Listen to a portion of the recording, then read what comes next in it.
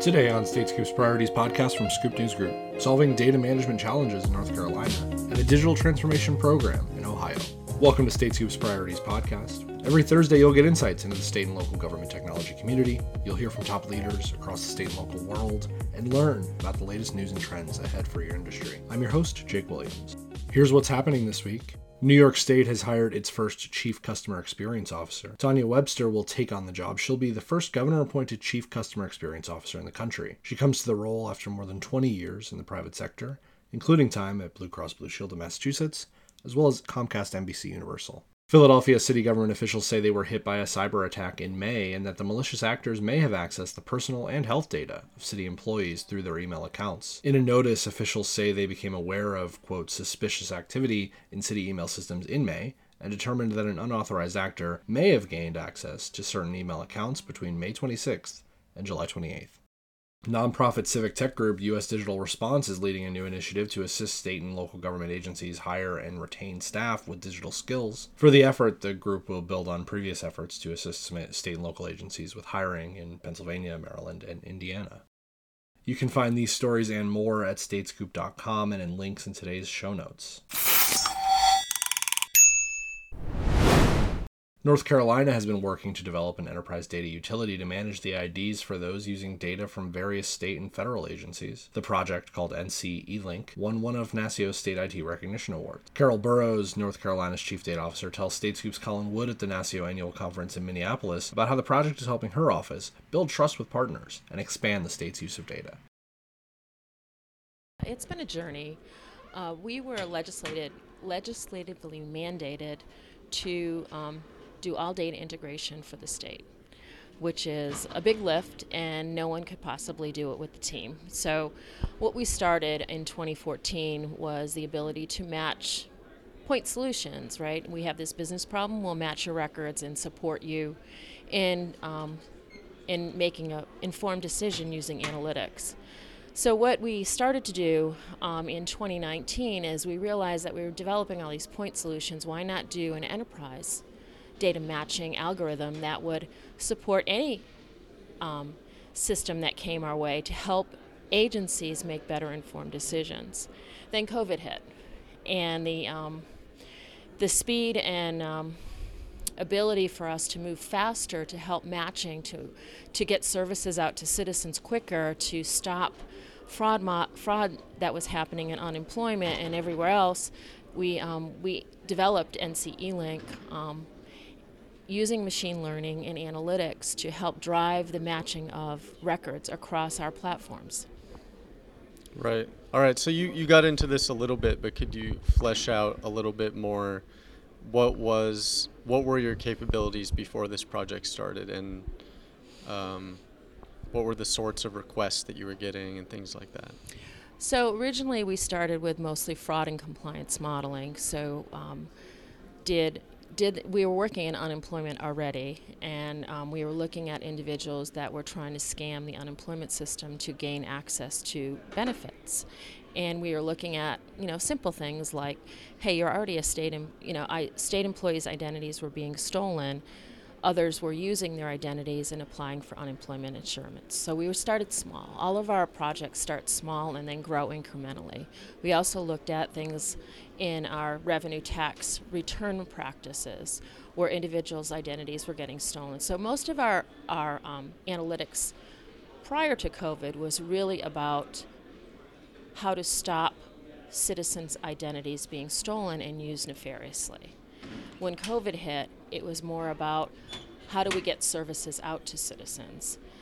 We had agencies come to us that asked us, how do we match across these platforms, because we're trying to get funding out to citizens who need it. Maybe it was, meals, adding more funding onto the food stamp program, the SNAP program. How do we get more money out on those debit cards? Can you identify this population? So we started matching in that regard, and then we realized that whole person care was really important. Okay, they might have COVID, but they may have other disparities that they need a service for as well. Are they homeless? Are they this? So we started to bring citizens together to improve citizen services.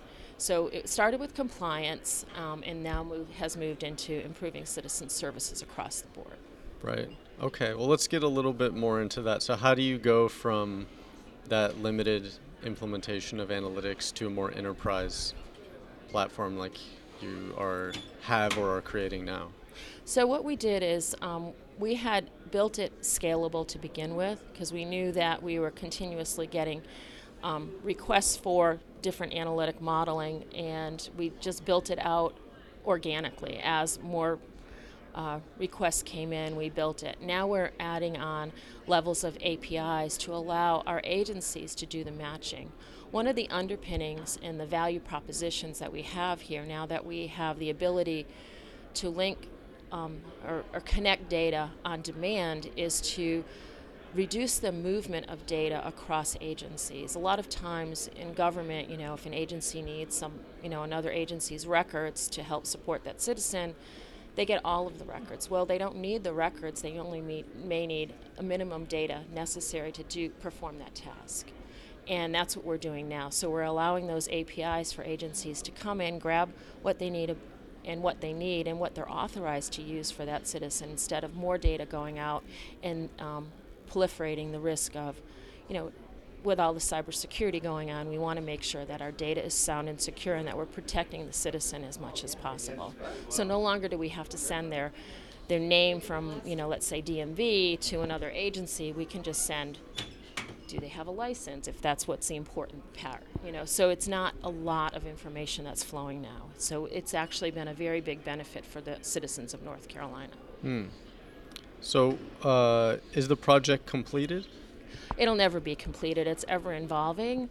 We continue to grow it. We continue to test it. We've built 2 different types of models. We look at how close the data is matched together, what commonalities the records have, and then we also look across the validity of the records, meaning a lot of data that comes in, it's coming in for administrative purposes. We also have nefarious people trying to falsify identities, so we have to look at the data that's coming in as we're matching. Right. Okay. Well, you've sort of touched on some of this, but what are ultimately the benefits that the state is seeing from this more comprehensive solution? So during unemployment, we stopped 60,000 stolen identities from hitting unemployment, and that was just in the first year. We stopped counting now. We have significant amount of identity theft that tries to infiltrate our refund process in taxes. I can't speak to the numbers there, but we do have that area where we're seeing significant growth. On the citizen services side, we have a program called Integrated Care for Kids, which is funded out of CMS. And Integrated Care for Kids links a child Medicaid services with aspects of their public instruction, aspects of homelessness, and we're linking all that data together, risk scoring that individual and sharing that with social workers so that they can provide outreach in a whole person care approach, rather than just saying, oh, you have this disease, let me help you there. But now we know a little bit better about that individual to help support them. And all of this data is governed very strictly and very confidentially. So it's not like all this data is moving over. It's only when someone needs support that we're giving that data out. So top lessons learned. What do you tell other states that are eyeing something similar? So the motto in our team, I run the data division for the state of North Carolina and the Government Data Analytics Center.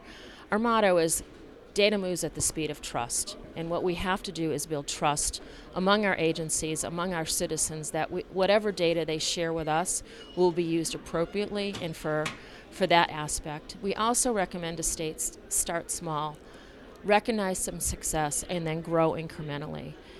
You can't boil the ocean. You can't solve all the problems. You're going to continue to evolve and do what's best for the state and evolve with that state as they learn and they have different needs. COVID was a great example. Everyone scrambled, and we all supported each other. Let's keep that momentum going and support us as we start to move into the next generation of technology.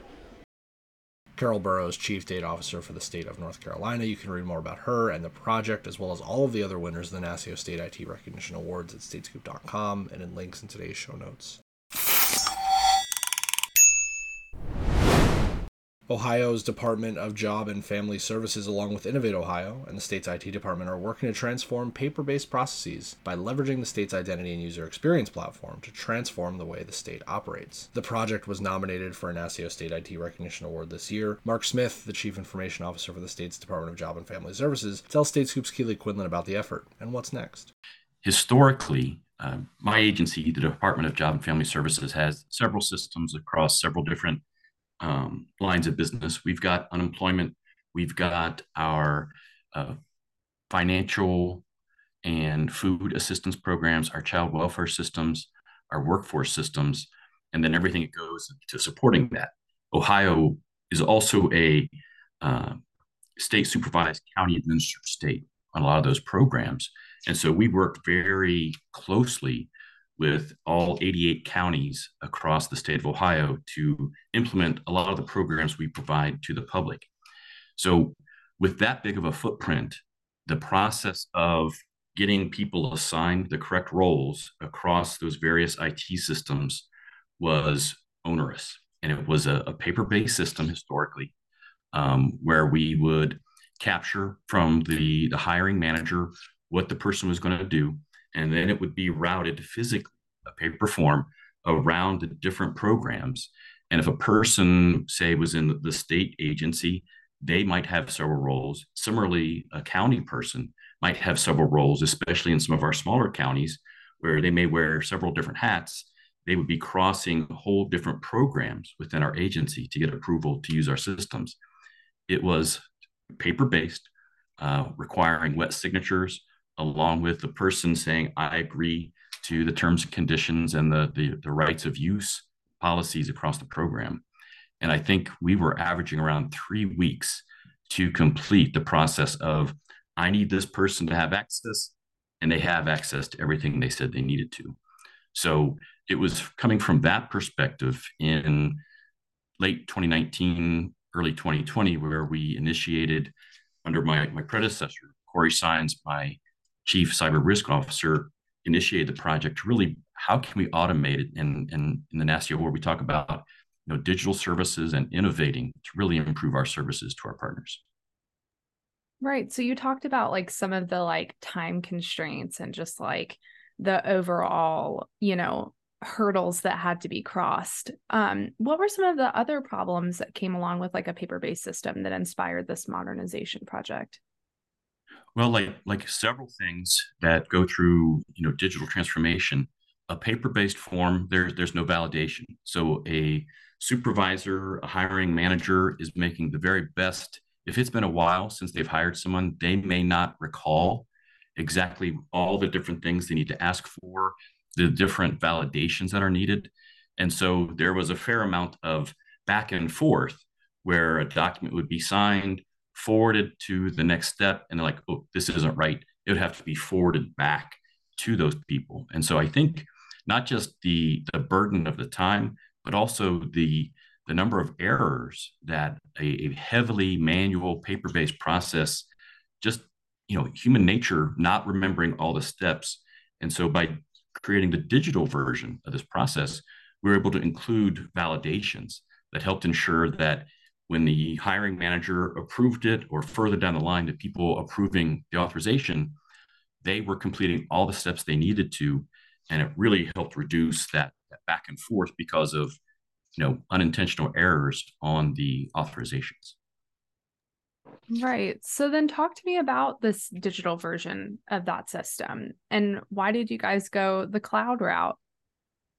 So Governor DeWine and Lieutenant Governor Husted, when they came to start the administration, focused heavily on innovation, and the state's Innovate Ohio platform provided some of the single sign-on capabilities that we needed to, along with some of the other things that we had done from across the state's enterprise.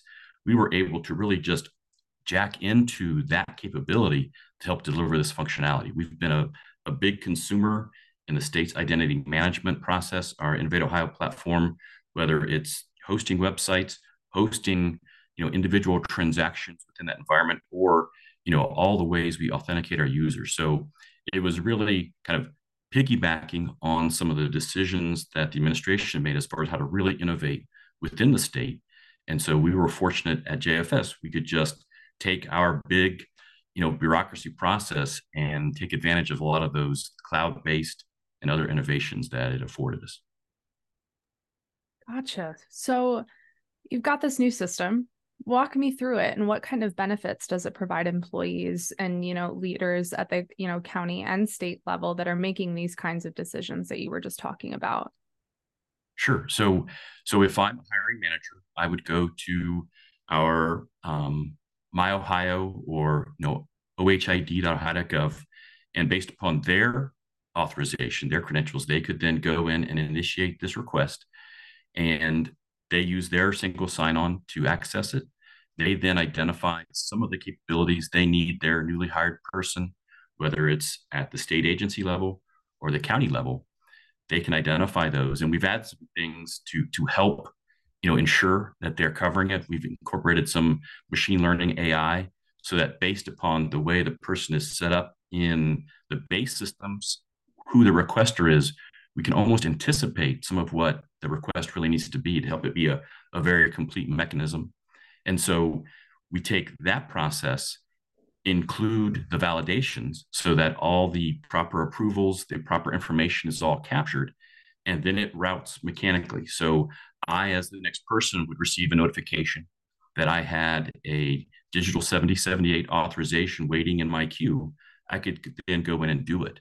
And when the initial person hit submit, they could be assured that all the required pieces are materially complete and it's going on to that next step. And if not, that routing, and they would be informed there might be questions or otherwise. There's substantially cut down on the risk of something falling between the cracks, or like we mentioned before, the back and forth because they didn't quite get everything right the first time. Yeah. And you touched on like AI being involved in the system. Would you mind expanding on that and talking about like how the AI, recommends these roles and like what type of data it pulls from? So it's not the shiny object everybody's talking right now with generative AI. It's more of the the traditional machine learning AI. So we've used our Microsoft Azure implementation and its machine learning platform to really look at how we've assigned roles in the past. And so it really does that machine learning model where, based on a person within this part of the organization, typically has these roles assigned. And so the machine learning AI can almost prompt the hiring manager or the approver to make sure that they are building the most complete form that they really can. So how we set them up initially within our Active Directory then helps inform what they are likely to need based upon past users with similar needs and configuration. It almost helps encourage the supervisor to have a complete ask as they make the initial authorizations. Wow, that's really cool that it like can learn in that sense, and then apply it forward. Another thing that I noticed in the report that y'all did, like the summary about this project, was that this enabled more collaboration between agencies. So would you mind speaking more to that and like what benefits that provides, like not only your office but like others in state and local government? Absolutely. So we've got 6 other either cabinet level agencies or in one case a separately elected office holder that need to interact with us or our systems on a regular basis. So, in one case, delinquent payments for some child support might be certified to our attorney general who does our collections. So authorizing their staff, an entirely separate branch of government, if you will, a separate elected official, we can use the same process, partner with them to get their people set up to access the parts of our systems that they need access to. Others, like our Office of Budget Management, is our fiscal arm. And then we have very close partnerships with our Department of Developmental Disabilities, our Department of Medicaid, our Department of Mental Health and Addiction Services, as well as I think I named them all, but those agencies helps us say, okay, if this person who is outside of our domain, either as an agency staff or our county partners, we can partner with our sister agencies to go through the exact approvals that we need so that we can be confident, even though we're letting somebody in from outside the walls, if you will, we can have confidence that they've been routed correctly and given the appropriate authorization to do their job within our systems. Gotcha. And then just like, in terms of like a retrospect, is there anything maybe like in hindsight that the Ohio Department of Job and Family Services might have done differently? Or maybe was there like a learning moment that stuck out to you that you're going to carry with you into future projects? I think, like so many things, change management is always an opportunity to improve. I think the way we could have communicated what we're trying to accomplish would have eased some of the acceptance. Change is hard sometimes, and so there's always an opportunity to be more effective in the way you communicate the change is coming. I think also some of our early implementations were a little bit less elegant now that we've got our experience, but I don't know, there's no easy way to, overcome that other than just the experience with it. We've put a lot of things into this, and I think we've learned a lot on how to really make it work for us. I would also say, just candidly, I wish we'd also given it a better name than the Digital 7078. A lot of our staff that have been with the agency for a long time know exactly what that means. That's bureaucracy at its best. It's a form number. So we need a little bit better name than that, and we'll work on that. But most folks know it's Digital 7078. The new folks have no idea what we're talking about. So we got to get better at that. Well, I mean, aside from the name, right, the work that y'all put into this, was recognized by NASCIO because you guys were named as finalists for the State IT Recognition Award. So firstly, congrats. And second, what does that mean to y'all? Thanks so much for the shout out. It means a lot. I think, within JFS, we've got two associations that we pay a lot of focus to, NASWA and APHSA, the ISM conferences for the health and human services and workforce environments. But NASCIO is, those are the CIOs from all 50 states. And so I think that is very focused on IT, and to be recognized by that organization around as a finalist for innovation in this space, it means a lot to us. I think it shows that what we're doing in Ohio at the Department of Job and Family Services, specifically in Ohio, is innovating at a level that is noted across the entire states. And so we're very proud of this. We're proud of what we've been able to do, and we're excited to continue to improve it. Mark Smith, Chief Information Officer for the Ohio Department of Job and Family Services. You can read more about him and the project at statescoop.com and meet all the nominees of NASCIO State IT Recognition Awards there as well. You'll find links in today's show notes. You can subscribe to the Priorities Podcast at prioritiespodcast.com and wherever you get your podcasts. While you're there, be sure to leave a review or rating on the podcast page. They make it more likely that more people will find the show. This podcast is a production of Scoop News Group in Washington, D.C. Adam Butler and Carlin Fisher help put it together, and the entire Scoop News Group team contributes. Until next week, I'm Jake Williams. Thanks for listening.